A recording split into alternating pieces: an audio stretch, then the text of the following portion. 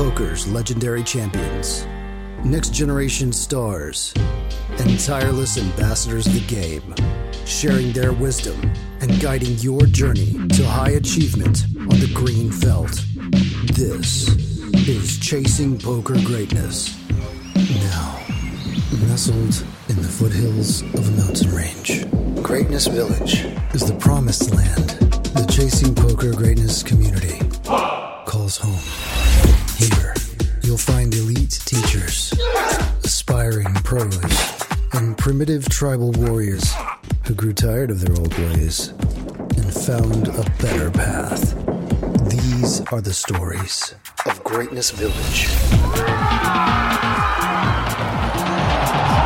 on Chasing Poker Greatness.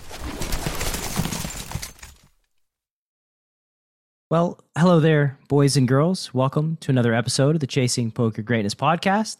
As always, this is your host, Coach Brad Wilson, the founder of ChasingPokerGreatness.com. Today, I'm joined in a villager-centric episode by Danny Handachak. He has it in his bio here, pronounced Handachak. Handachak. Danny is a lawyer and a converted former MTT player who's now entering the cash game streets. Danny, how you doing, sir? Welcome to the show. Doing great. Thank you. Thank you. Honored to be here. We didn't talk about it in the pre, but when I looked back at all the other guests, going all the way back to when you started, I see we got Hellmuth, most bracelets ever. We got Brian Koppelman, who wrote and made Rounders, the biggest cash game crushers on the planet, Kuhn and Phil Galfond and Jungle Man, main event winners, and then poker nobody. I can hear people turning off their podcasts as we speak right now, being like, "Who? Nah. I'll listen to something else."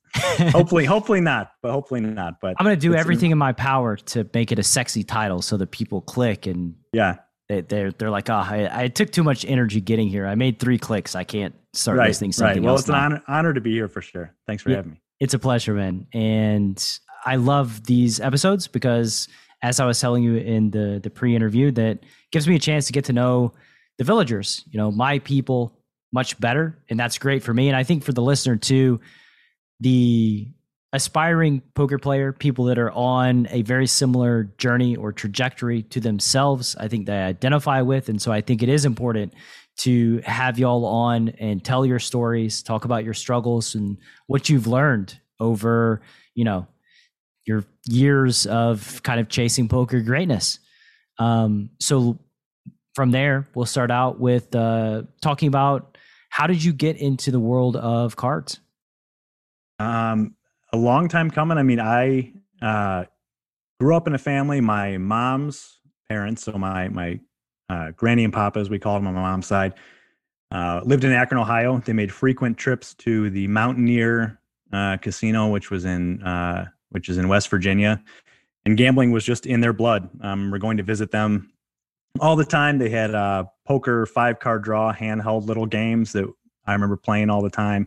They would play poker. That, not poker necessarily, but the gambling blood kind of went down to my mom. She's always loved gambling, and then that fell down to my part of the tree. So it's always been a little bit in my blood, but getting into specifically poker probably started with me and my best friend, whose also name is Danny.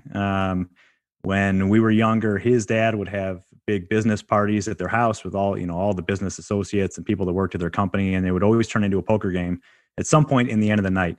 And we'd be there just watching money fly back and forth, watching them play games like night baseball, screw your neighbor, all those sorts of goofy games. How it was old fun were to you? watch. We were probably at that point 10, 11, watching that happen. And they would have it every year or so. So, as we got older, we saw it more. And every once in a while, I think there was a handful of times he got to jump in the game and play for a little bit and things like that. So that was always fun. So that was kind of the first introduction to getting into poker. And then moving on to college, then it started to get a little more serious. Now it gets into the hold'em, aspect of kind of how poker evolved as we all know it in the public. And started to get involved there, but it was actually pre-moneymaker really is when I started to get into it though. Yeah, you're 39 years old, so 2 years older than me. And so at that time in college, that was pre-moneymaker, probably around the year like 2000 or so. Yeah. Yeah, graduated high school 2000, started in college in Chicago in 2000, and that was right when Rounders was coming out. I think it came out in 2000. Saw it, and then that really just grabbed me as far as Hold'em and poker, and was already a big Matt Damon fan. Loved Good Will Hunting. It's still like my favorite movie of all time. And it was a story about a guy who is a lawyer, which is something I was interested already in doing, and then playing poker, and the skill aspect of it definitely jumped out. Like, oh, this isn't just a game you play drinking with your business associates and whoever gets lucky wins. There's actually some skill to it. And once I saw that, then the interest really popped as far as playing the game more seriously, studying, getting more involved, and began to escalate from there. So I assume games of strategy, something that you've latched onto throughout your life, things that pique your interest? I think competition more so than games of strategy, because whenever you listen to poker stuff, you read poker books, people always have a background of Magic and Magic the Gathering and chess and all this sort of stuff. I've got none of that. I don't know how to play chess. I've never played Magic the Gathering, never was in any of that sort of stuff. Me neither. So we got that in common. Yeah, it was really, sports a lot growing up, just playing sports and being competitive in that nature. And then that competitive aspect definitely transferred to poker, because it was something that you could actually work at and study at and get better at, like you can practice a sport or something, and transfer that to beat other people and then actually make some money off it potentially too. And it just was immediately drawn to it. And the funny part is part of the draw was, oh, you can play cards and maybe you can make some money. Like, that's easy money. Looking back on it, I've been playing for 20 some years, studying all the time, playing all the time. And one, I'm not making tons of money off it. I'm playing as someone's got a job and a family and a recreational player generally that studies and works at it. But I put so much time into it. It's the farthest thing from easy money in the world. Yeah. Hard way to make an easy living. I think that's for sure. I think Doyle said that, and it's very, very short and oversimplification, but like, man, it rings so true that I've talked about it a lot because I've done a lot of these villager interviews. This is a funny thing about podcasting, is that like the people listening to this now, or God only knows what month it is, but it's August as we're recording this. It'll probably be like October, November when this gets released. And I'm going through the Elites program right now. It'll end in August. I only run it twice a year. And it's never more obvious in anything else that I've ran than in that program of poker being a hard way to make an easy living, seeing the day-to-day swings, the super highs. I mean, yesterday I did an optimization session with Peter, and he had just come back from like a retreat. He's calm, he's chill, he's relaxed. It was like, man, we don't got much to optimize here. Like, you're firing on all cylinders. And then we ended our session, and later that night, he posts a video where like the train just came off the tracks and he's just like a mess. And it's like, holy shit, like that escalated real quick.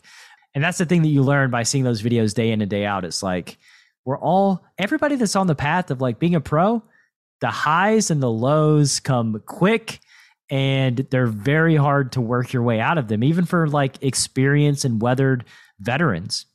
Yeah, no, for sure. When people, every once in a while, there will be some chat in the village of people saying, oh, have you ever, to not just meet other people, have you ever considered trying to play full time or something like that? And I've always thought, no, I mean, there's an allure to it, especially back when you're younger, like, oh, I maybe I could do this. But now that I'm a little bit older, I got so much respect for people that do this for a living. The swings, the emotional levels, all the things that you have to deal with and the work you have to put in just to be successful. And then all the people that fail, like it, and then you got to talk about things like health insurance, things like that, that people take for granted that people with regular jobs, have. And it's just really respect demanding of those that can't do it. And I think it's really difficult for anyone to take that jump, and regardless of whether or not you have the skill level to do so, just the other, corollary side things that go into it is just crazy. Oh yeah. Skill's not enough. And this is a story I've seen play out many times in my career, where somebody's got all the skill and all the talent in the world, and yet they still either A, have some sort of tendency to degen that they can't overcome, whether that be through pits or just gambling, gambling games, whether it be strip clubs. I've seen strip clubs undo players where they just drop like $50K in a club over the course of like a week or 2 weeks of just binging and playing while, you're inebriated, like being drunk and playing or playing blackjack. I mean, it's just so many different pitfalls that can ruin you when your tool in this world is money. And you can certainly be a winning player year in and year out and spend yourself broke.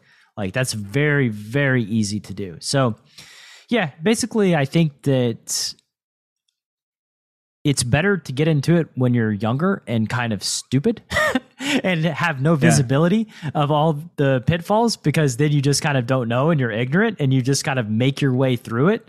But yeah, looking back on it, it's really amazing to me that anybody can make it in this world over the long term, just because it's so difficult. And like doing it by yourself, I look back at my journey and the years that I was by myself, and it's like, I don't know how I did it, to be honest. I can't imagine. I mean, the way that I feel like it would have to be done.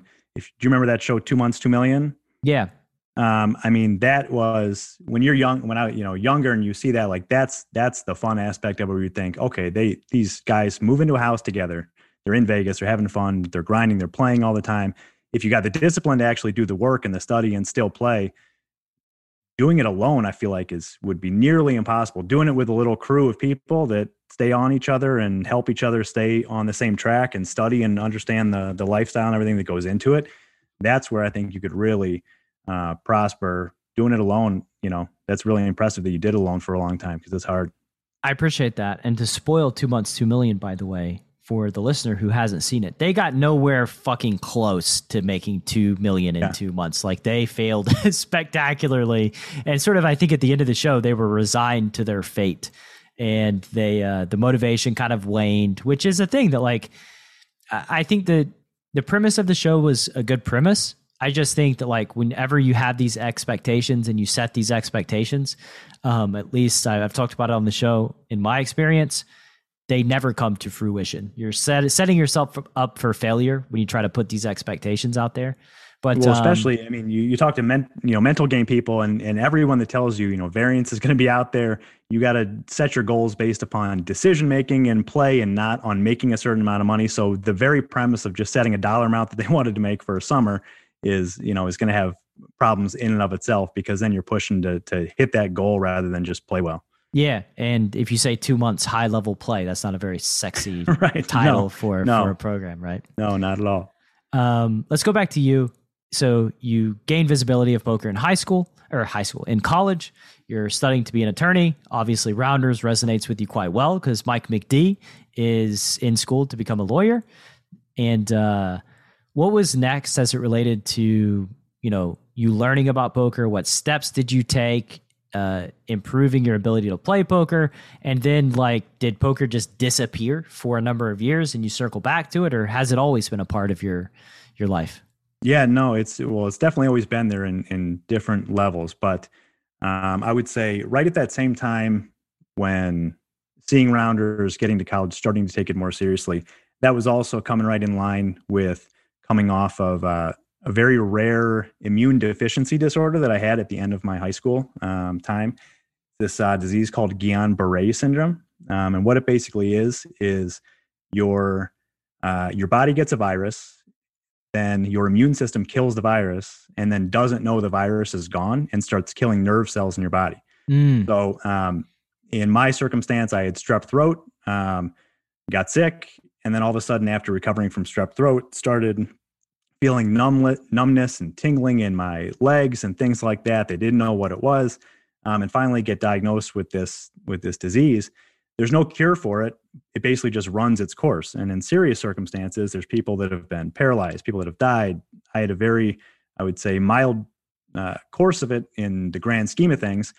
It basically killed all the nerve cells from my waist down. So I was playing high school soccer at the time. I wasn't going to college to play or anything like that. I was not that good, but played competitively, played on a travel club soccer team, things like that. When I was in middle school and going into high school, killed all of that. And that was the competitive drive was sports and playing soccer and that sort of thing. And I could barely walk. I couldn't run, could barely walk. Had to do all sorts of rehab and acupuncture and all sorts of things just to get back to semi-normal. And then it was never the same again, because when you lose that, I think, competitive edge where you can actually compete at a super high level, then, at least for me, I lost some of the competitive edge of really needing to win and wanting to win, because it was like, well, my legs don't really work that well anymore, so I don't have that opportunity. And I think that transferred into then poker was an outlet for that competition, and started reading books. So then I get to college, see Rounders, and started reading books, got Super System. I remember going back, actually, I'd heard of Super System, and then going back in Rounders and pausing the VHS tape, I think at the time, maybe it was a DVD, of him opening up Super System, because my cover looked different than his, because in the movie it's the original cover, to make sure it was the same book. But reading Super System, reading, I think the Harrington books were out by then, but I can't remember for sure, but just starting, TJ Cloutier had a book, just starting to learn the strategies of how to do it, and then hosting home games a lot of time, tons of times in college. And just as you've heard from other people on your podcast, just studying and knowing what you were doing, even though you weren't good, was going to give you a leg up, and started winning consistently at these home games just from having studied that through books and things of that nature. And really figuring out some sort of a strategy that you can actually have to be successful, and then seeing it work. And then that was motivating even more to continue doing it. Yeah. Getting positive results are really great. That's good feedback mechanism. Yeah. Unfortunately in poker, it's not always pure, the feedback mechanism in place. Yeah. Well, I remember thinking, so, I mean, when I first started playing, I was a super tight player. I thought that was a winning formula back then, at least in these stupid college, home games that friends would come over and play. And there was one guy that would always play in the game who we saw as a maniac, was just constantly raising, shoving, re-raising, all that sort of stuff. And he was just like, oh, he's a maniac and he's not good. Look at how many pots he plays and how lucky he gets. And looking back on it, he was the brilliant one. He was the one who was really playing the right aggressive strategy, and I don't know if he knew he was doing it, but he was, and he might have known it. And he wasn't just getting lucky. He was a good player, and he just wasn't. I saw him as an undisciplined, not tight player like I was, and he was just a nut that got lucky, and I was the one who was supposed to win. And that definitely wasn't the case. He was definitely brilliant. Yeah, beware being the person whose strategy every mediocre player agrees with. Yeah. Because most of the time that means you're playing at a mediocre level. I think even looking back at like Tom Dwan doing things that nobody really understood, and everybody thought he was just insane and out of his mind, but like he was just way ahead of the curve and just operating at a level that other people didn't understand, which obviously means he's got a massive edge, which should be where you always strive to be, is ahead of the curve, to where people think you're an idiot when actually you just know things they don't know. Yeah. And then being willing to accept that your perception is that, I think for a lot of people, and me included, perception probably means more than it should, as far as, well, I want to be seen as the one who really knows what he's doing, not getting lucky. You got to be confident enough in your strategy that you are so high above everyone else that you don't care if they look at you like a nut, because you're the one who's winning. You're the one who's actually ahead of everybody else, and not caring that you're perceived that way. And also not having the ego to be like, hey guys, actually I'm smarter than you, and here's why. And then all of a sudden your edge is gone, because now they know exactly what you're doing. Well, the ego's there one way or the other, Danny. Sorry to rain on the parade, but like even when it's internal and you're like, it's kind of like a joke, right? It's kind of like, what they don't know, but they don't know what they don't know. And so that's where your edge is. And so like any criticism is just kind of it's easy to just swipe away, because you're like, yeah, cool. That criticism that they're giving me is like the reason why I'm able to crush them. So like so like you do have an ego even when you're ahead of the curve, and what they don't know, but you do. It's this weird mix of like assertiveness and humility that really makes for high level poker players. We have to believe in what we're doing and trust what we're doing, and be able to say like, yeah, great opinion over there, but you keep doing that and see how it works out for you on one hand. And then on the other hand, we have to be like, shit, maybe they're right. Like, let's see, let's dive in and see whether I'm right about this or not. And that's one of the great things about, I'm sure we'll talk, a little bit later, as far as, what goes on in the Greatness Village and the Slack community, but the difference of opinion. Someone will post a hand and there will be different opinions from brilliant professional players that disagree. I love seeing you and Thomas go back and forth on disagreeing on strategy and hands. And if one of you were removed, I'd be like, well, this is obviously the solution. What Brad just said is perfect play. And if you were removed and Thomas had a different, perspective, I'd be like, well, obviously this is the right play. This is exactly what he's saying. And that makes sense. And to see that going at it and understanding that other people who are great at the game and have different opinions on it all have different valid points as far as these strategical solutions. Yeah. Me and Thomas, we've always disagree. I don't know what it is. We just always like somehow land on opposite sides of the fence as it relates to our opinions in a lot of these spots. The one thing I'm going to say about Thomas, this is like for the podcast, so everybody can hear this. I said, bet me money. Here's the bet right here.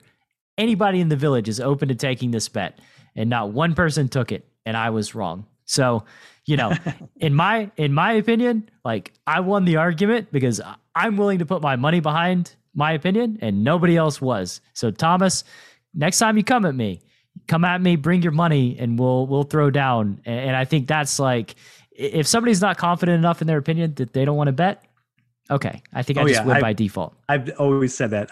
In the fantasy football league with all my friends from home that I'm in, which I'm terrible at. I'm consistently at the bottom of the league because I just look at a draft sheet and I draft whatever guy's next and I plug a play lineup, and other people are much better at than me. But every time, I've made a trade and everyone's like, you're an idiot or whatever. First thing I always say is, all right, let's $100. Like, is this guy going to score more points than this guy to the end of the year?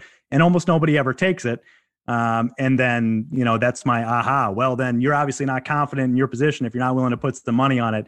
And then usually I'm wrong anyway. And at the end of the year, I finished last and I'm the laughing stock, but nobody took the bet. So usually nobody took the bet. Yeah. I think the funny part about the bet that I was proposing to the village and to Thomas specifically is like, I'm supposed to lose more often than I win because of pot odds. And so like, I know that my position that I'm putting myself in is like, I lose more often than I win. And like, I'm okay with that. And I think that this is like just a sort of a lesson or a metaphor as it relates to just poker, is like, you can be very confident that you win in a spot more than like 30% of the time, but it might be 35%. So you still lose more often than you win, but like, you're still supposed to call because you're going to win 35%. Yeah. Well, and for obviously people don't know what we're talking about. I posted a hand maybe a week or so ago. I don't remember the details right now without looking at it, but post a hand saying I was in this spot. Here's a tough river spot, and it blew up into hundreds of posts and reposts and debates and Brad willing to bet everybody in the community that his decision was right. And the best part was I posted it right after the hand took place, after playing in the morning, posted it on my way to work. This all blows up, and we know in 24 hours, I get to find out what my opponent had because it's on Ignition, where you get to see their whole cards eventually when you look at the hand histories. So much fun watching that debate that, you and Thomas, which reminded me like brothers going at it. And then knowing, all right, tomorrow morning I get to log on and click this and I get to reveal the result that proves who won and who lost. And yeah, that was definitely fun. That was great. It was one of my favorite threads in the village. It was really fun. I couldn't goad Thomas. No matter what I did, I couldn't goad him into making the bet. It was like very bizarre. I think at some point he just like his stubborn nature set in and he's like, no, I'm just not going to, because Brad wants me to. I'm not going to bet. But going back to, your college years and then graduating school, basically diving headfirst into your professional career, where was poker as your, basically growing as an attorney and climbing up the different rungs and reaching different levels of success? So in between when I finished undergrad and then was starting law school in the fall, there was basically, 2-3 months from graduating college to starting law school that was off time. And what I ended up doing, because I had been studying and playing, is I decided I have this time, I'm going to basically play full time and kind of just enjoy it and see how it goes. And it wasn't a test run to go pro or anything. I knew I was going to law school. I knew I wasn't going to try and be a pro poker player, but it was like a fun kind of self challenge to see, can I I do this and succeed? So I essentially played full time. Back then, they weren't even, this is 2004, they weren't even really spreading no limit games in casinos. So it was limit still. Because Moneymaker's 03, I think. So it probably took till later in 04 or 05 to actually start spreading a bunch of no limit games. Yeah, at least around here. When I was playing in 2004, 2005, there was no limit cash. It was either no limit was like tournaments, and then cash was like 10, 20. Yeah. So that's what it was. I mean, I ended up going to what was then the Trump Casino Riverboat just across the Illinois-Indiana border in Hammond, and basically played there every day and played 5, 10 limit, 10, 20 limit. And that, even looking back on it, it seems like every stage in my life, I'll look back on what I did then when I thought I was doing something awesome and be like, wow, what an idiot you were. Or what, how did you think that you were actually doing well at that point? Because I thought in my mind, oh, look at me, I'm Mike McD. I'm going to go play limit poker and for the summer and that. And I remember going and sitting down and playing in these games. And there was a guy that was there all the time. So Reg, as we would call him now.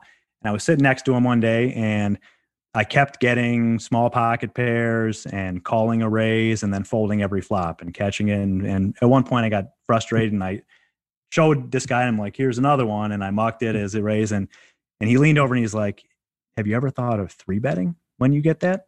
And I looked at him like, what? But I got a pair of 5s. Why would I 3-bet? And it was just, looking back on it now, I knew nothing. And I thought I was some experienced person coming in. And I even said to him, I think he asked me during that same session, what your name is and how'd you end up here, or what's your story a little bit. And I said real confidently, I play a lot in these home games, and I haven't lost in 8 straight home games back in my dorms or whatever. And I know the guy just looked at me like, you fucking idiot. Like, eight home games with a bunch of drunk college guys that know nothing about poker. Like, welcome to my game that I actually play all the time. And I survived, but I'm sure I lost. But that was eye-opening doing that and seeing that next level of play that was out there. And one other thing that for some reason is always stuck in my mind was playing in a 10-20 game, a pot I wasn't even involved in, but see these two guys raising, going back and forth, and they get to the river and a 4 flush hits, and the one guy bets and the last act guy raises. Now it's limit, so there should have been pot odds to call just about anything, but raises on the 4 flush, and the other opponent mucks, and he shows that he didn't have the flush. And I just thought, like, wow, you can do something like that? Like, you can raise, and he just knew the other guy didn't have a flush or didn't have a good flush, and that he could get him to fold by just raising. And that was another eye-opening, out of my league type of thing to see that. And it was a fun summer. It was good. I have no idea what my actual results were, but I'm sure if I was lucky, I broke even. I'm sure I probably lost, but it was a good time. That was the next kind of big step. Yeah, it's the the problem was your introduction was through rounders, right? When Mike McD check raises Chan, and Chan looks at him like he's a tourist, so he just puts in the 3rd bet, and then Mike McD just 4-bets him on the flop with his rags, and Chan folds it, getting like 1,000,000,000 to 1 pot odds. Right. The one scene that I was actually looking back on, like, that one doesn't make a whole lot of sense. And then he bought in, and I think he bought in for like 20 big blinds or something like that. Yeah. Chan certainly just gonna bet 3-bet this dude that's played like a total nit for hours, that's playing short, and then just fold to like the 4-bet on the flop, getting like 1,000,000,000 to 1. I'm compliment. But you know what? The thing about it is like, Koppelman came on the show, right? And the thing about the strategy of rounders is that, like, if you wanted to make a realistic poker movie, it would be so boring. Like, can you imagine a heads-up battle to the death with Teddy KGB that's like realistic? I mean, the movie would be like 72 hours long and just be like a bunch of random folding pre-flops. So it'd be awful. Yeah, the structure, especially of the movie, nowadays it'd be the first 2 hours of the movie would be someone running Sims on Pio and then sitting down and staring at their computer for the next 2 hours, and that would be the movie. Yeah, not a very fun or fast-paced movie that would be. So like, I can forgive all the strategic things that happen in Rounders because I think it's a great story. It has lots of tension. It's the best poker movie, that and Cincinnati Kid that I've ever seen. And so honestly, and I've said it on the show too, that like the biggest influence to my career is probably Mike McD, because like that movie was just very influential on me when I was in high school. Yeah, for sure. It definitely, I mean, that's one that I could watch it every day. Like I watch it a million times, never gets old. It's always just great. And it's always, and then of course, I don't know about you, it makes me want to play as soon as the movie's done. Yeah. You can go on Spotify and listen to like, look up the Rounders soundtrack and like listen to that while you're playing. It's not a bad move. You mentioned that like looking back, how sort of oblivious you were. And I think that's probably true. Is that true in your law career as well? Just looking back 10 years ago and you're like, Danny, what were you thinking? Oh, 100%. There was one, the most glaring one was when I'd probably been a prosecutor for maybe 5 or 6 years. Within our prosecutor's office, we're in Chicago, it's a huge office. So it takes a long time to actually make your way to where you are actually trying real cases, violent crimes, things like that. You got to do a lot of dues paying. And I was maybe 5 years in. I was in a narcotics related unit where we prosecuted big narcotics cases, in that if someone got caught with, over $100,000 worth of dope, then we would take on that case and we would handle it. And it was in a unit that I was just handling those cases. So my best friends in the world were assigned to that unit. It was so much fun. And part of our cases, as a lot of them are, were gang related, drugs moving through gangs and things like that. But we were just prosecuting these drug cases and that was it. I got a call or an email from my former law school. They were doing a catalog of basically all the former graduates and where they were and what they were assigned to, and asked for like a 1-sentence blip of what you were doing. And like an idiot, I made my blip something like, I'm in this narcotics unit where I prosecute high-level drug and gang cases. Well, that's definitely an embellishment of what we were doing at the time. And there's actually a real gangs unit that prosecutes real gang murders and real legitimate big cases. And I thought I sounded cool writing it, and that it was kind of true, but sure, it made me sound probably better than, more important than I really was. And it got published, and I show up to work and people have photocopied, as a prank on me to expose, what an idiot I am, have photocopied the publication that has done this and like highlighted it. And of course, the people that are in this gangs unit who are much more experienced, and it's an awesome unit with some of the best trial attorneys in the world, and they see it and they're like, look at this punk. Like, who does he think he is? And I still, like, even telling this story now, like, get a pit in my stomach, having to show up to work being like, why did I do that? That was such a stupid thing to do, to try and make myself feel or look cool amongst a bunch of other people that know it's not really that's what it was, and it immediately exposed for it. And that was just definitely one of those situations for sure. And I think it's just a natural path of life that like we gain experience, we grow, and then we kind of look back with a little bit of like cringe and shame at our past selves. Like, ugh, I can't believe I did that. I can't believe can't believe I thought that. So like, as your professional career is taking off, you said poker was like a constant throughout the whole time. So when did you switch from like, I believe you went from MTTs to cash, right? Yeah, I mean, I always played some cash. Obviously, I was playing that limit. And then when I was in law school, I was still playing a ton. That's when the online boom starts to hit. Mm-hmm. I was playing all the time, like every other 23-year-old white guy in the U.S. I was playing on poker sites and playing on Full Tilt and playing on my favorite one to play on was a site called PokerRoom.com. I don't know if do you remember PokerRoom.com?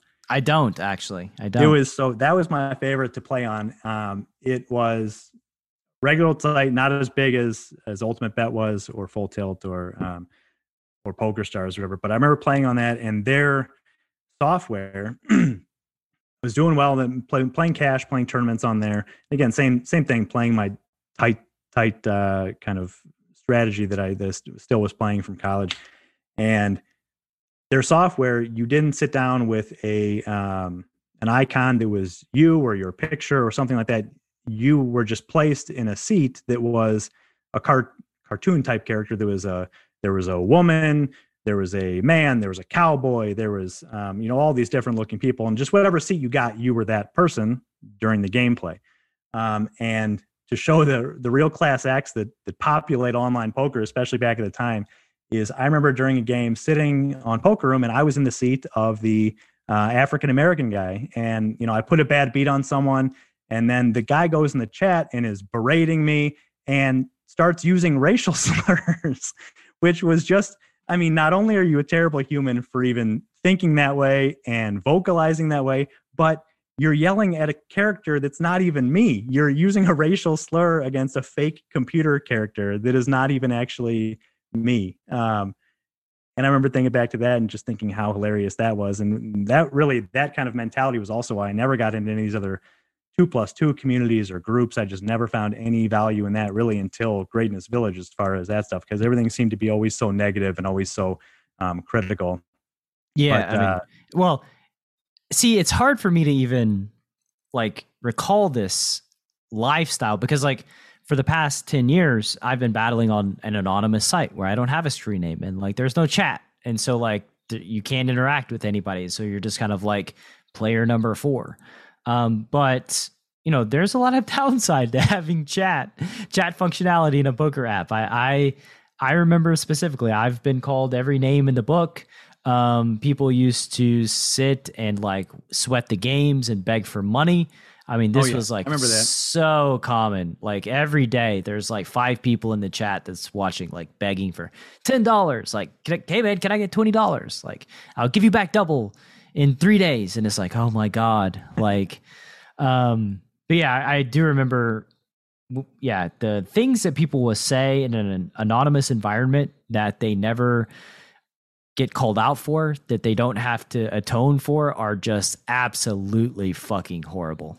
It's Twitter before Twitter, right? Or, something like that, where you got people who would never say something to you or to someone else or whatever social cause going on or whatever, would never say something like that in real life to someone. But on Twitter, they're real tough and they're not afraid to be so offensive and things like that. And the poker chat room was like that before it even happened. Yeah. It's the comments on internet news articles. Oh yeah. I think the description that I read one time that feels like the best description is, it's as if the bottom of the barrel had its own bottom of the barrel. Those are the type of people that are leaving the comments on internet news articles. Yeah, no, I definitely can sympathize. As a prosecutor, obviously work side by side with police a lot of the times. And in the current environment where police aren't looked on so favorably by a lot of the public, if you read a news article and then see the comments, it can be really send you down a rabbit hole of anger and, depression and fighting the urge to respond and then fight with people and going down that. And it's definitely, I had to stop eventually reading comments and try and stay off of that stuff on Twitter too, even though that's where you get a lot of news, because it's just a negative environment. Yeah. And I'm actually pretty convinced that a lot of the most polarizing individuals on Twitter are probably bots that are just there to stir things up for one reason or another. I can't, You mean bots, not actual humans being jerks? Correct. Trolls. Basically, hopefully. I know that there's a lot of disinformation and misinformation campaigns, and there's specifically think tanks of other countries or nations that are maybe adversarial to the US that deploy specific campaigns. And really, what I've learned about these campaigns is that it's not always to get people to believe something. What the purpose of the campaign eventually, which this actually kind of floored me because it totally worked in my case, was to just not trust anything. To not trust anything that you see or read. Any sort of information is really the purpose of dis and misinformation campaigns, because it becomes so hard to prove one thing or another that you create a little bit of friction and people just aren't going to jump through the hoop of figuring things out for themselves. And yeah, so it's tough, man. The world that we live in, especially social media, Twitter, the news cycle is so immediate that they get a lot of things wrong. You're in the law world, right? So how often do you see the media misreport something just because they need to get something out there? Oh yeah, no, it's all the time, and that's where it can be frustrating because you also, as a public, semi-public official, whatever, I could never comment on anything or speak to anyone. Like that's not not that I should or would want to anyway. But you could never. I've been lucky where I haven't had anything that I personally did that got reported on that was to the point that I felt like I had to reach out and like correct something. But if that happened, I feel bad for these people that are the victims of some of this misinformation and can't really speak out. I know that there was one just related to kind of my line of work. I remember seeing an article. I think one of my students, because I teach some college classes, law-related college classes at night, and a student had shown me a headline that was this young kid that was sentenced to some time in prison for stealing a pair of shoes. And the headline was clearly to make the reader who doesn't read the whole article or doesn't do any background research think that some poor kid walked out of a Foot Locker with a pair of shoes and they sent him to prison for all this time. You actually read into the story or look into the background, and actually he and someone else had basically set up another kid to buy shoes from him and then put a gun to his head and said, "We're going to blow your head off if you don't give us these shoes."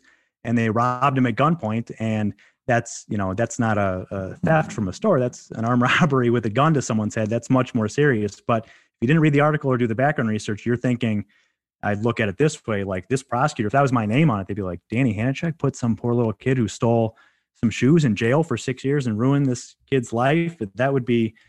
That's a fear for sure of people who deal, I guess, in our aspect of the law or things that could be out in the news, that type of thing could happen. And it's definitely scary. And it's definitely things that people think about too when they handle cases. Yeah. And I think like journalists need to put something out there, and because they don't want to get scooped and they want to be the first to report. And a lot of times that just leads to a bunch of half truths, and it's not like purposeful. It's just, they don't have the information. They haven't dug deep. I was playing in a home game. I wasn't there, actually. It got busted. I told the story on the show before, I think, but the game gets busted, and the information that came out was like, and I had played in this game twice a week for over a year, and it was like, cops seize like all these pills, like they have all these, they seize all these drugs. They seize like, I think it was like high five figures, like close to $100,000 in the room. And I know specifically, like I brought $5,000 to the game every time I went, and I brought the most money out of anybody that ever played in that game.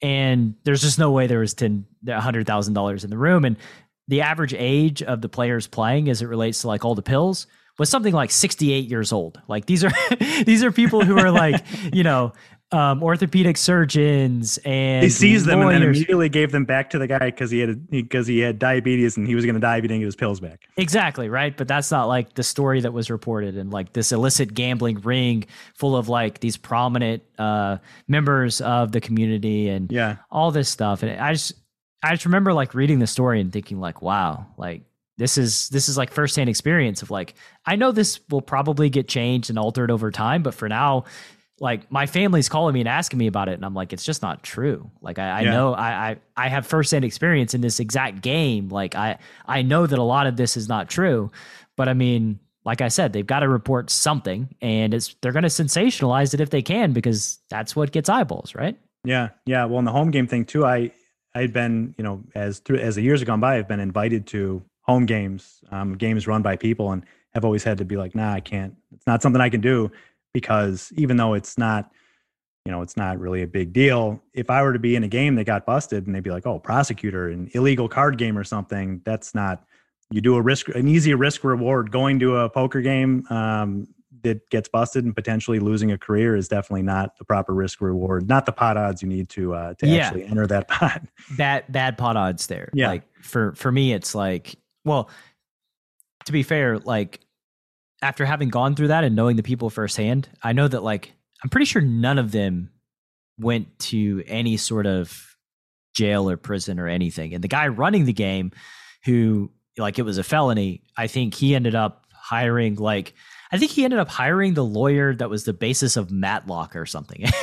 Like he ended up like basically getting it totally expunged from his record and like nothing happened. But what did happen to him was he lost like half of his business pretty much overnight because he was running the game out of his business. And so like he had major contracts with like Blue Cross Blue Shield, and it was like a staffing agency, and they just pulled out. So it was pretty catastrophic for his actual business. But ultimately, I don't think he or anybody really got into any much trouble for like actually running the game. And there are other circumstances that kind of went into that it was like in a populated business park, and they were like playing all through the night, and like their staff was showing up, and the game was there. There has to be something else involved or going on for, there's so much more serious crime going on for people to focus on like, oh, these guys playing poker. They had to be, again, something else, other business people in the area saying they're sick of people smoking outside or something like that.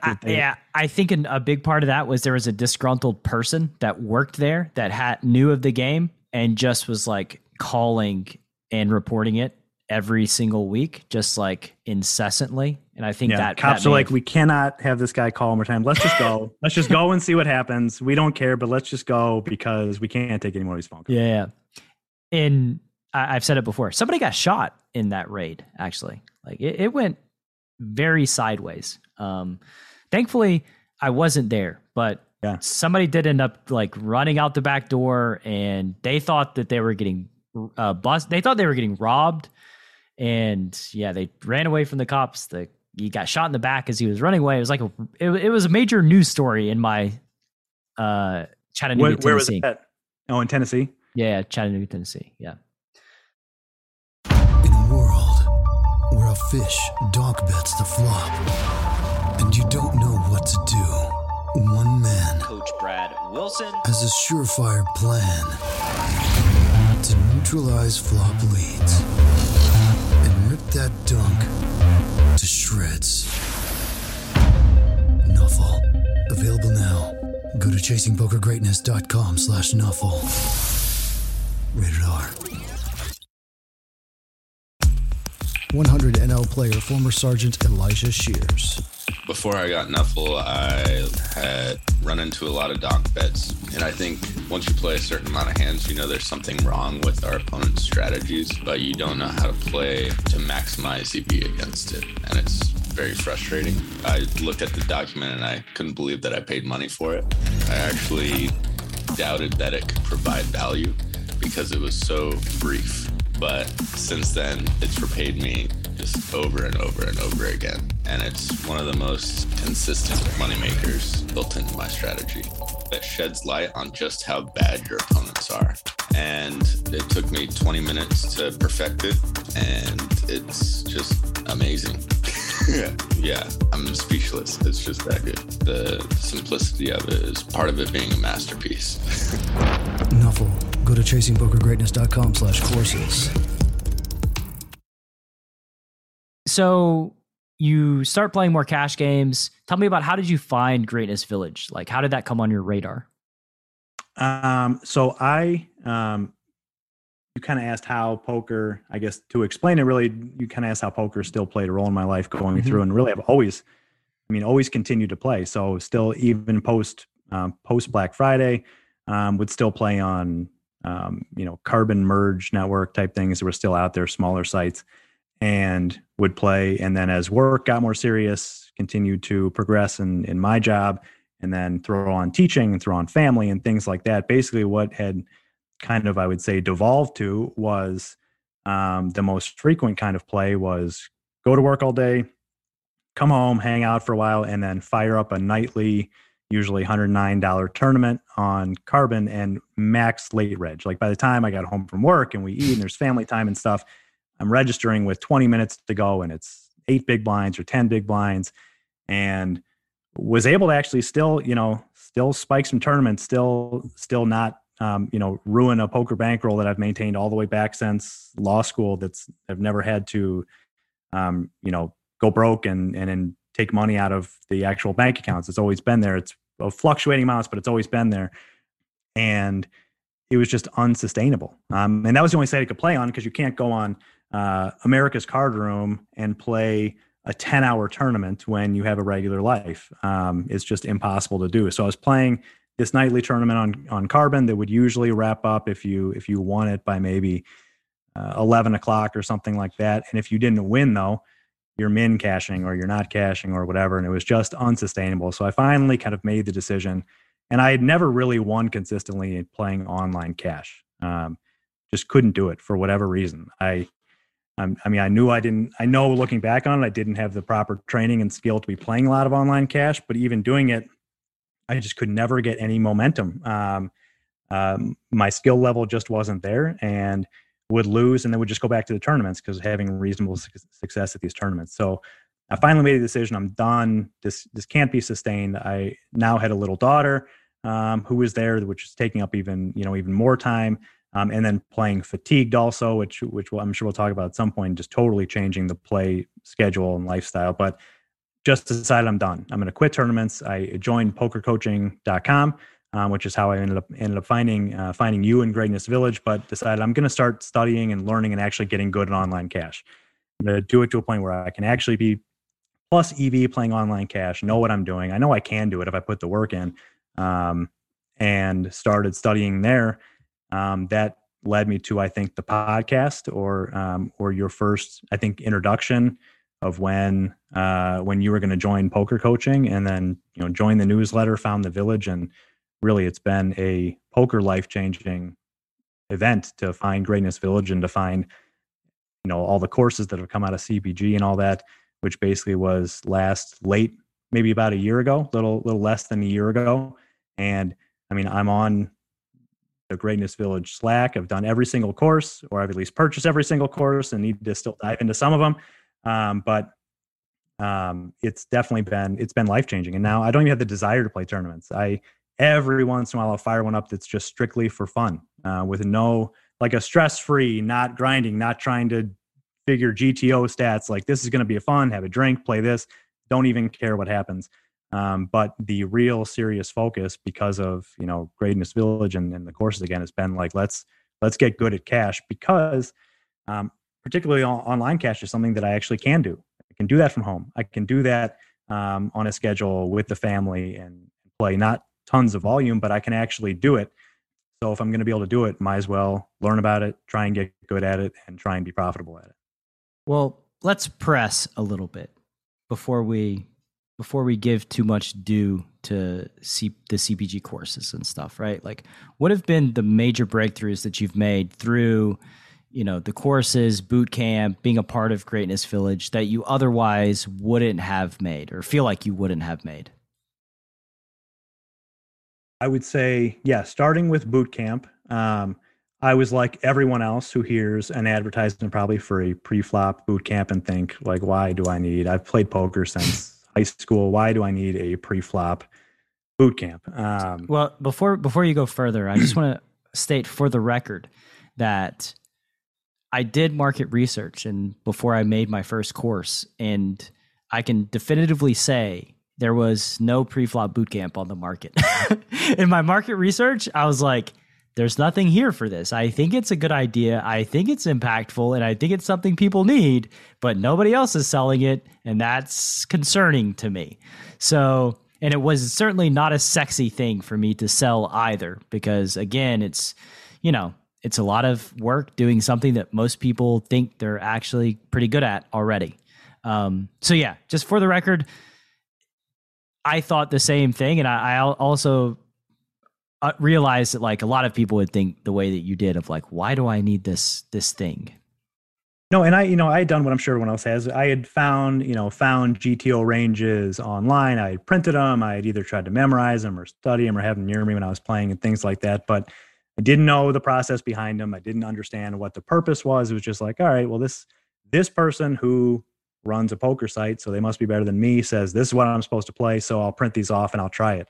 The trouble with that also is everything evolves so quickly and moves that what you might find online Googling a pre-flop chart from 2 years ago or 3 years ago nowadays could be so wrong. A great example of that was recently, considering going to play live, I went to the old poker materials and had Ed Miller's The Course, which just came out. I think it was maybe '06 or something like that. Maybe not that long ago, but not forever ago. And looked at the ranges of, playing a 9 max live mid, 1-2-2-5 type of a game, and looked at it. And I posted those ranges in the village. Like, what's everyone think of these? And it got like laughed out of the village. Like, this is crazy. And of course, Ed Miller's, brilliant. He's been doing poker for God knows how long and written all these books and knows what he's doing.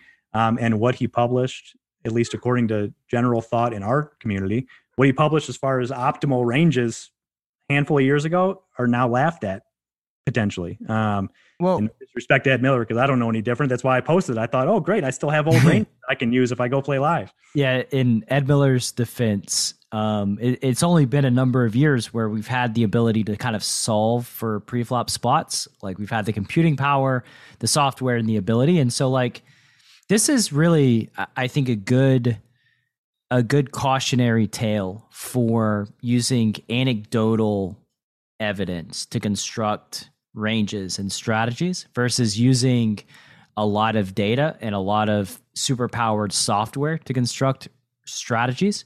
There's just a major difference. And when it comes to like using anecdotal evidence, you just get it wrong. Like, there's just no ifs, ands, or buts about it. I can't count how many times that somebody's like, oh, in this spot, like, villain's never bluffing. Like, they've got it 90% of the time. And like, I'll look at the data and it tells me that they're bluffing like 40% of the time here. And I'm like, I've never found a spot, by the way, where they just have it 95% of the time, not one spot in the entire tree. But as human beings, we tend to trend to want to believe absolutes. And so we miss out on like the spectrum of in between things, and we don't really process it as well. But yeah, like, again, if Ed Miller would have had the tools that we have now, I'm sure those ranges would have been much better. But it's also a cautionary tale to folks who are listening to this show right now thinking like, I've got a pretty good grasp on this situation. And I would just challenge that with like, if it's based on anecdotal evidence, you probably don't. And there's probably a lot of room for you to grow. Or even think, like the way that I came across it was I was thinking, all right, if I get the chance to go play live, I'd like to go, I've got some materials about live play. Let me go pull it out of the old shelf and see it. And it didn't even click to me. Maybe this could be wrong again, because it's like, well, he knows what he's doing and I don't know what I'm doing. Sure. So I can trust whatever this book says that Ed Miller wrote. So pulled it out and looked at it. Just so I think that's the other cautionary tale is, because you've got this old library of stuff doesn't mean it's relevant now. It might be archaic and it might be so out of date, and the game might have passed that by where at one point that was a brilliant way to play profitably, and now just will never be successful or won't be as successful, at least. Yeah, I think another interesting part of this is like what Ed Miller kind of put out there as a model for playing pre-flop. And I think hilariously, if you were to follow his model, you could probably turn a profit even today, just because other people's models are so shitty. They're so flawed that like really just having any sort of thing that a high level person has invested lots of energy into creating and putting out there will give you an edge over all these people that just kind of show up and like VPIP 80%. So I think that's actually kind of funny, is that like, even if you were to use that playing live, it might be inefficient. It might not maximize, but it probably will still make money even today. Yeah. I could see that. So yeah, you found the village, you went through boot camp and all the courses. And yeah, again, like, what did the courses show you that like you just couldn't, you don't think you would have figured out for yourself? I would say, if anyone asked me why should I invest or do one of these courses, it's the way that I look at it, because it's all based on data. They're essentially cheat codes. They're cheat codes for situational play that you have to be able to implement, and you have to be able to, actually understand and be ready to implement and identify the correct situations. But because it's based on millions and millions of real hands with real results and a real play and all this mass data, it's not even theoretical like a solver is, where a solver assumes you're playing against another solver and everyone's playing optimal, and that's why you do this and you do that unless you node lock for certain situations or whatever. But the courses that have gone through, which have been so helpful as far as this, is even if something feels not intuitively right. Like, really, I should be calling here. I should be raising here. But you can rest assured knowing this is coming from 10 million hands saying this is the correct play. And then you click the button of what you're supposed to be doing and it works out properly. You're like, oh, whew, I can breathe now. I can breathe now because it worked. And I think that was the eye-opening thing, is this is actual empirical data that tells you this is how you succeed. And then you have to put in the work and you have to, understand the theory behind it a lot of times. And then put in the work to study it, which is really hard and intensive. But once you do so, you can see it working. And then, especially for something like, like Nuffle, I mean, I like giggle and smile every time it works, because it's like silly how simple it is and how profitable it is, and that it seems like it shouldn't work like this. And it almost always does. And it's the fact that, again, that it's just all database is really the most eye-opening part and the most encouraging part, that this is right if you can do it properly. Assuming I've analyzed the data correctly. This is the caveat, right? Which is the thing that like keeps me awake at night, is like, did I miss something in here? Well, but am I screwing up? And the other part that is great about the courses, or something that really hit me as far as the courses, is that once you buy it and you can stick around in it and you can do it again. So when it gets revised or changed or updated, you can do it again if you want, or you can go back and do it at your own pace. Or, as soon as Feeding Frenzy came out, I bought it. I think it was Feeding Frenzy, the one that you said, I'll sell it right now, even though it's not done, to make sure I finish it in time. Yeah, I'll give everybody their money back. If it's not finished in 2 weeks, you get it for free. Right. So I did that right away, and I've only started to get into it because you look at it and to me, it can be overwhelming. But it's having the access to that, and having the access to when it gets updated and doing it again, or if you don't understand. When I did boot camp for the first time, Renee was in it for his second or third time. Howie was in it for his second or third time. You can come back and you can not only access all the stuff from it, because you got access to that in the Slack community, but you can actually really do it all over again if you want to, and help let it sink in. And I've never bought anything else, any other course, any other training or something that allows you that opportunity to do it over and over again if you want to.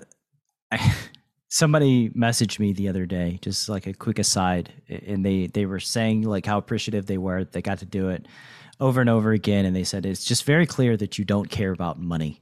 and I read the message and I was like, God damn it. I told him I do care about money. I promise I do. But I think that I think like boot camp specifically, it's not like it costs much extra energy for somebody to retake it, and they've got all the material anyway. So like, what's the point of not letting them retake it? It's just like, seems kind of silly to me. And what you said about upgrading the courses is like, yeah, I think in the same way that like poker changes and evolves and strategies get updated and upgraded over time, my methodology that I use to look at things and create things changes and gets upgraded. And like, when I made Fish in a Barrel, I hadn't made Feeding Frenzy yet. And then once I made Feeding Frenzy, it was like, oh, I learned things making this that I can now apply to Fish in a Barrel, going backward to upgrade it, and then also take these learnings and apply it moving forward in future courses. Like Feeding Frenzy has the holy heuristics that I've stumbled onto when I was making that. And I'm like, cool, I'm going to start adding this sort of feature to my courses, just a broad heuristics that you can like just read through, and it'll give you like the bulk of the information. And yeah, it's just, honestly, Danny, I'm excited to be able to bear down, finish the 3-bet course, and circle back and start upgrading like Fish in a Barrel and Feeding Frenzy and Boot Camp. I want to upgrade Boot Camp using, against specific profiles, using data to have some more exploitable pre-flop strategies. I want to dive into PLO. I want to start doing some PLO MDA. I want to start doing some full ring MDA. Like I have so many future projects that I want to get started on that like my energy, my ambitions outstrip my bandwidth and my energy. Oh yeah. I mean, that right what you just described is the next 5 years worth of worth of stuff that you're ready to start tonight on all of. Yeah. And I have like a feeling in the pit of my stomach that's like, you got to do it. You gotta get in there. You got to do it. And ultimately, I don't know how this will impact the way that people think about the courses in CPG. The conclusion that I've finally come to is that instead of aiming for perfection with release in the various courses, I need to do something, like just get something out there that will perform very well so that there's not nothing. Because if there's nothing, then there's just this like empty space where people are floundering.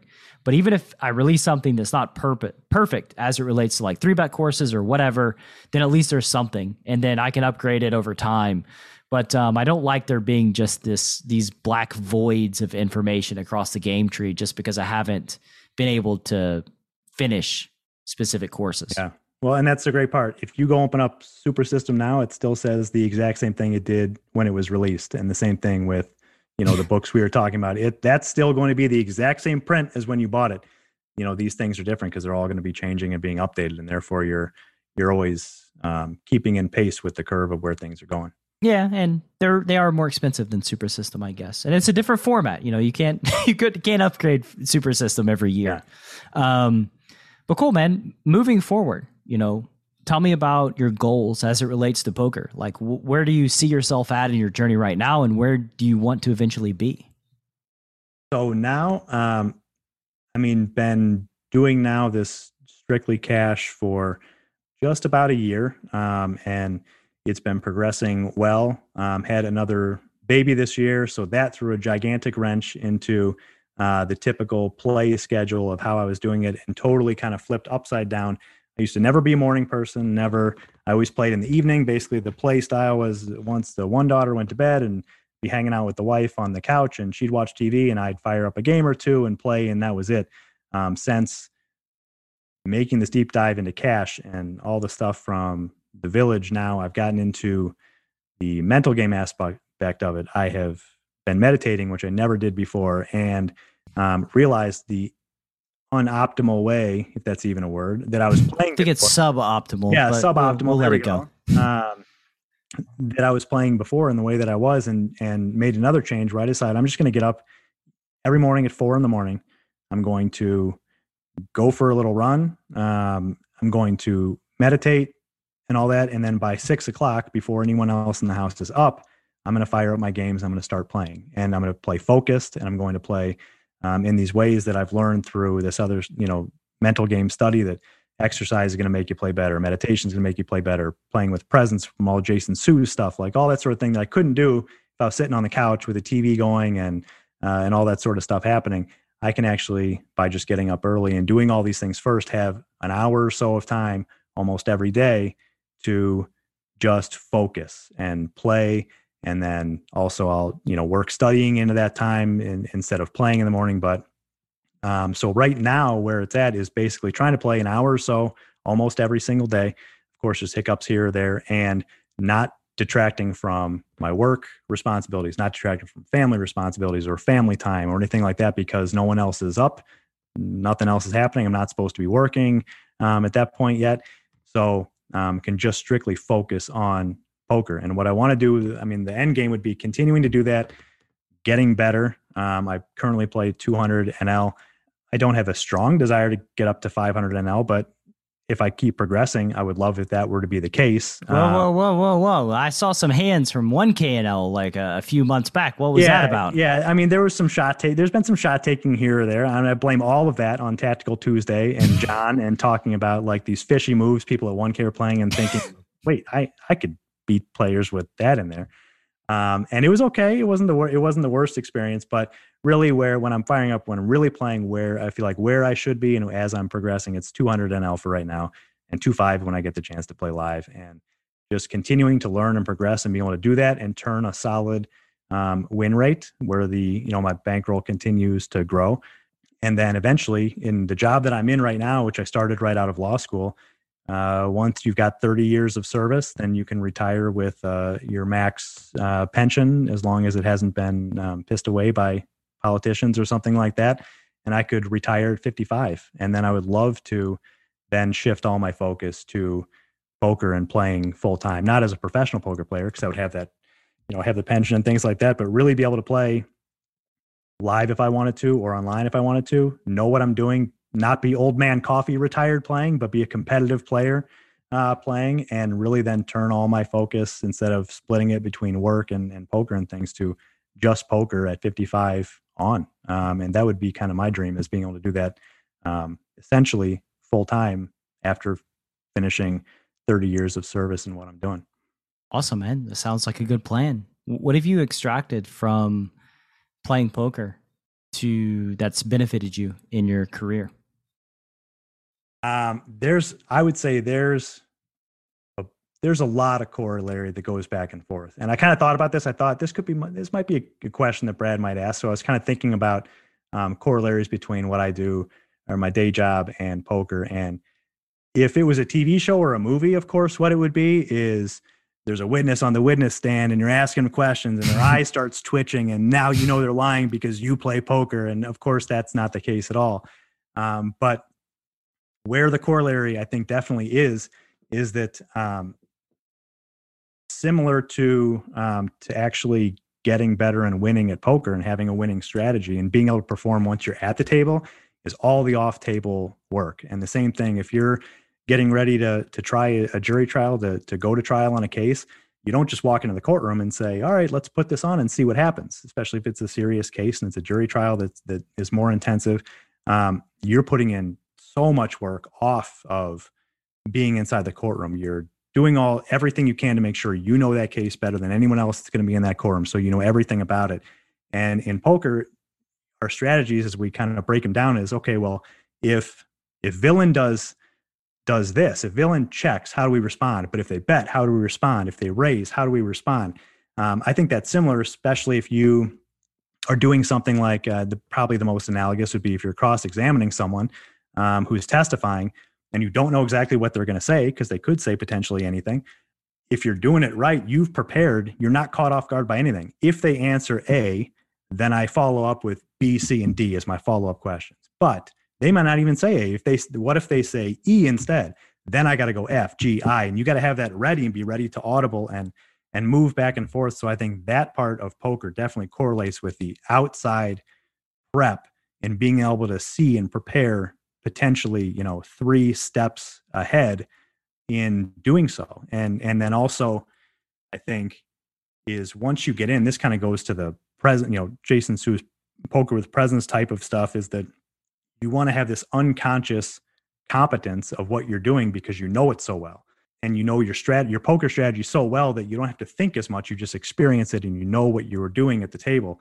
And if you're doing something like an opening statement or a closing argument, which is a narrative, which is a speech, no one that's doing it well isn't putting in tons of hours practicing that closing argument over and over and over and over again the night before you actually have to give it.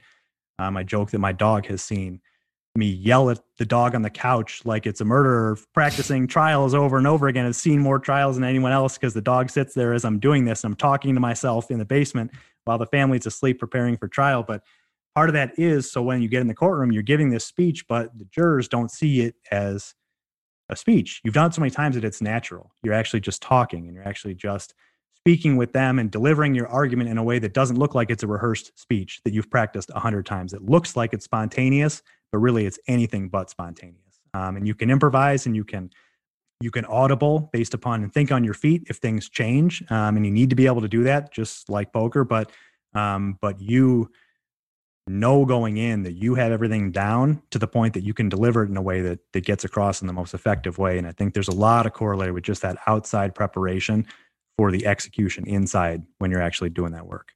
And they're both games that involve human, right? Like they are very human. It's a very human thing that's going down when you're cross-examining somebody and when you're playing poker. Like the human element, which is kind of like the ultimate wild card. And it's also why like poker is so fun and appealing, is that like, oh, in this game, somebody can just go all in at any point if they want to. They can just 4x jam if they so choose. And then you've got to deal with it and think on your feet and figure out a solution to this problem that you're now being faced with. And I have to imagine too, that like, as you're prepared in this way to where it comes off natural. By the way, I want to take it to the Danny Hanichak show. You hear me and John break down hands. I need to see you in the courtroom. Like I want to see the game tape of you in action. Everyone needs to get vaccinated and wear their masks so we can get back to real life, court, and all that, and not Zoom and not all this sort of stuff. And then we can make that happen. Yeah. But yeah, so it also gives you latitude to audible, like you said, right? You know what you're doing. It's like in poker. I'm sure you've experienced this like in the courtroom setting and probably in poker too, where like you do something that's a little bit out of the ordinary and not something you normally do, and you don't even know why you do it. But then it's on reflection that you're like, God damn, that was good. Like that was really good. I don't know how I just did that, like spur of the moment. But yeah, that just comes from like being very prepared and feeling comfortable and present in the moment, taking a data point that was unforeseen and, leveraging it to your advantage. Yeah, data points. I mean, that's huge as far as assessing where you need to go. Those data points that you get and that you see, and you can foresee maybe what arguments might be made down the line based upon something you're seeing now. That's a preview. Well, maybe they're going to be saying this down the line. So now you kind of have a preview of that, but you got to be able to spot it, and you got to be able to adjust and audible from whatever you prepared before might totally change because someone says, just like you said, someone 4-bet shoves, someone says something that you had no idea they were going to say. And all of a sudden, if you turn around and you look stunned and you look like a deer in headlights, then you're going to lose credibility in front of a jury. If you can roll with it and you can keep a poker face, like you always look like that's exactly what you expected to happen. No matter what happens, you look like that's exactly what you expected to happen. And that's going to help you versus just turning around, looking at your partner like, whoa, fuck, what do we do now? no one talked about that happening. And you got to avoid those spots too. I love it. All great stuff. And even there's it ties into like podcasting and having conversations with people. There's this element of like finding passion and reading people, hearing how their voice changes to go down something that that like is not something you're prepared to talk about or something you had any idea you were going to be talking about, but exploring it just because that they're passionate about it and it seems somewhat interesting. And I think the listener finds that sort of stuff interesting as well. At least I hope they do. I mean, I assume they do if they're still listening to the show after however many episodes have been released. For sure. And in closing, sir, I'll ask you the billboard question. If you can put up a billboard every poker player's got to drive past on the way to the casino, what does your billboard say? I think it would just say respect. And that would be, I think it could be applied in multiple different ways for the dealers at the table that you see if you're playing live and you see dealers that have to, deal with people who are either talking to them in a creepy manner or berating them or asking them to do things. Like essentially these people are just doing their job. Just let them do their job. You get a new dealer that is inexperienced and you can see they're nervous and struggling. Just shut up and let them do their job. Don't start yelling at them and giving them advice and telling them how they're supposed to break the pot down and shift a pot. Just let them do their job. So respect them, respect the game, then respect the other players. It's just never going to be a benefit to be mean to someone, disrespect someone. If they're bad, then you're just hurting your profit in the long run. If someone's an asshole to a bad player and they decide, I'd rather not sit at a table where I'm berated by other people and I'm not going to come back, and there goes that profit. And good people too. I'm not overly vocal whenever I play live. I'm pretty quiet. But just respecting everyone, I think, can just go a very, very long way, and it's very easy to do. Absolutely. Any closing words here before we part ways? I don't think so. I mean, just thank you for having me on. I guess the one thing I would say is for anyone who is in a position, because I feel like there's probably a lot of people that are in a relatively similar position I am, which is you love poker, but you're not a pro. You're not trying to be pro. You're trying to be good when you play, and you're trying to play as much as you can, but you're not a pro. You got family. You've got a regular job that you got to go to. Go to Greatness Village and join, because it's different than every other poker. It's the only poker community I've ever actually stayed in. It is so positive and it is so engaging, and everyone is there to help each other. No one is posting bad beats. No one is complaining. Everyone is supportive of each other.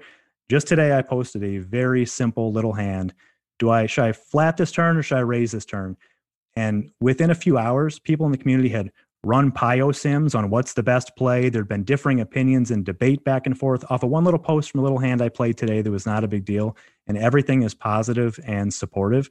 And it's just different than every other place you go to. And it's gone from being someone who didn't want to be part of any poker community because it was just, fold pre, or you don't know what you're doing or something like that, to other people, or not necessarily me, but to other people too, to a community where I'm on it every single day. It's now, the app that's open the most on my phone, and I'm on it every single day and participate every single day. And it's just the most positive, productive, and enjoyable poker place to be. And you don't have to be a pro to get the respect from people that are pros and will engage with you and help analyze your game, that are there, like you and Thomas and all the other people that are there. It's just phenomenal. And I didn't pay Danny to say any of that. He I know. It sounds like slurpage. No, I know it sounds like slurpage, but it really does. I mean, I've posted things like that in the village before that are unsolicited, because it is just so different and it's so positive. And I've been doing coaching with Thomas that's been great, and it's a place I know as long as you have it, I will be there and we'll be active in it. And I think that you just encourage anyone that's looking for a community like that to join, because you definitely won't turn back. I really appreciate that, man. And I do want to add that, like, it's always my fundamental belief in this space that I'm the guide and the listener is the hero, right? You're all the heroes in your own poker journeys. And what I can offer is to be the guide and sort of show you a different way. And for some people, it's going to resonate and make an impact. And for other people, it may not. And so if you want to try it out, try it out. And if you don't, then don't. But we are going to run a tight ship in the village, and we're not going to stand for any kind of bullshit. And that's something that I am very passionate about. And if things did devolve in that way, then I would just silo it more to the people that I like and just kind of start kicking people out. It hasn't come to that, because luckily, like you said, people get smacked down just sort of organically, and they realize very quickly that, like, stuff like that's not tolerated. And the people that stay and are active are the people that are continue to be positive. So if someone doesn't have that same kind of feeling about it, and they try to be negative or post bad beats, it's the whole community as a whole is like, that's not kind of how it works here. And they get that real quickly, that it's not going to be entertained. Not that everyone's like mean to them, but it's just not going to be entertained. And then they kind of move along and they just filter themselves out. And what's left is all the real people that are there, for all the positive reasons. And it's great. And I think that one of the funny parts about it is, like, people believe, I think, mistakenly, that they're the only ones that go through bad stretches, and they're the only ones that, like, get unlucky. And it's like, somebody will post something, and it's like, yeah, man, we're like, there's 50 of us in here that have gone through the same thing, like, this week. So, like, either man up, grow a pair, get stronger, and move on, or just find another place to complain and talk about your bad beats, because, like, we're all going through all this shit, and, like, we don't need this other thing to kind of, like, bring us down and make us feel worse, because we're all going through it. Yeah, no. And there's an aspect of it that's poker psychology, where everyone helps each other, because you also, this is the only place I've ever seen where people will feel okay being vulnerable enough to post about terrible downswings and things like, and not playing well, and not posting bad beats, posting about how they're disappointed in their own play and they've gone through this big downswing. And I did that. I think it might've been back in February or something, or March, where I had a bad one. And I had a long post about all my feelings about it and vulnerability and all that. And I got direct messages, people saying that, like, that post was inspiring. Me talking about how much I lost that month was inspiring to them, because of how I felt comfortable enough, because of the community, to actually say, like, here's why I think I lost so much. Here's why I think I was doing these things. And everyone's responses. And we started our own little group of, like, let's regroup for this next month, that a bunch of people came into, and everyone has said things like, I've gone through months like that, and here's what I did, or try this, or try that, or I'm going through the same thing right now. And reading yours thing, and the fact that you're not ashamed to say, hey, I had a rough month, that a lot of people are ashamed because everyone wants to pretend they're always winning all the time. and to hear from people that are great players saying, oh, I had a terrible month too, or here's what happens and here's how we get through it. It makes you feel better, and it makes you feel like you want to fire up the next game or study more or get back on the village and post more hands or whatever, because being vulnerable is 100% accepted and encouraged. And people, I got so much gratification from people reaching out, talking about what a shitty month I had when whatever that was, February or March. That was better than any post of, I kicked ass this other month. Look, I was 18 BBs per 100 this month. This was awesome. A lot of that was like thumbs up emoji, good job. But I had a really terrible month was ongoing discussions of how much everyone else appreciated it and then did their own version of the exact same thing that I appreciated seeing what they did. Yeah, and that's sort of the secret, right? It's like everybody goes through this. And this is something that, like, coming into making Chasing Poker Greatness, the podcast, I knew that when I would bring these guys on that are outwardly seen as very, very successful, because I've lived a life and so I know what it looks like. You just know that it's not linear progression. And there are certainly times when you feel like giving up and times when you don't know whether or not you can move forward and you just feel so bad. And everybody experiences it that's ever tried to play poker at a high level. And it's nothing to be ashamed of. And people relate to that kind of post because they see themselves in it. And it's just very relatable because we've all lived through it, right? And this is the truth. And in the village, we're going to honor the truth. This is what happens. Some months are great and some months are shitty. And we can't just ignore the shittiness and pretend like it doesn't exist, because it's a part of the journey that we need to talk about. And if you acknowledge the shitty months and you find ways to help work through it and grow from it, then you're going to have more good months than you're going to have shitty months. If you hide it and you just pretend like you have winning months, then you're destined to just have more and more losing months, in my opinion. Well, you're also destined, you're also like being inauthentic and telling something that isn't in line with reality. And we always know that as ourselves. And it just leads to like all sort of psychological bad stuff in the long run that I think is probably pretty unhealthy as well. It's like cheating at golf when you're playing by yourself. Like, what do right. you do? Why are you cheating at golf at all? And if you're, then it's just all a big lie. So what's the point? Why put on that facade? It makes no sense. For sure. And Danny, thank you very much for your time and your energy. I've enjoyed getting to know you better. And anybody out there want to hop in the village, greatnessvillage.com. You can hang out with all the folks that have been on this villager-centric episodes of Chasing Poker Greatness. Danny, any parting words? And then we'll sign off. Thank you so much. Can't wait for, again, things to get a little more back to normal, because what I want next is the CPG US tour. You and some of the guys come to Chicago. We all get together, go to Austin, where some of these people are, and Dallas, and all these different places.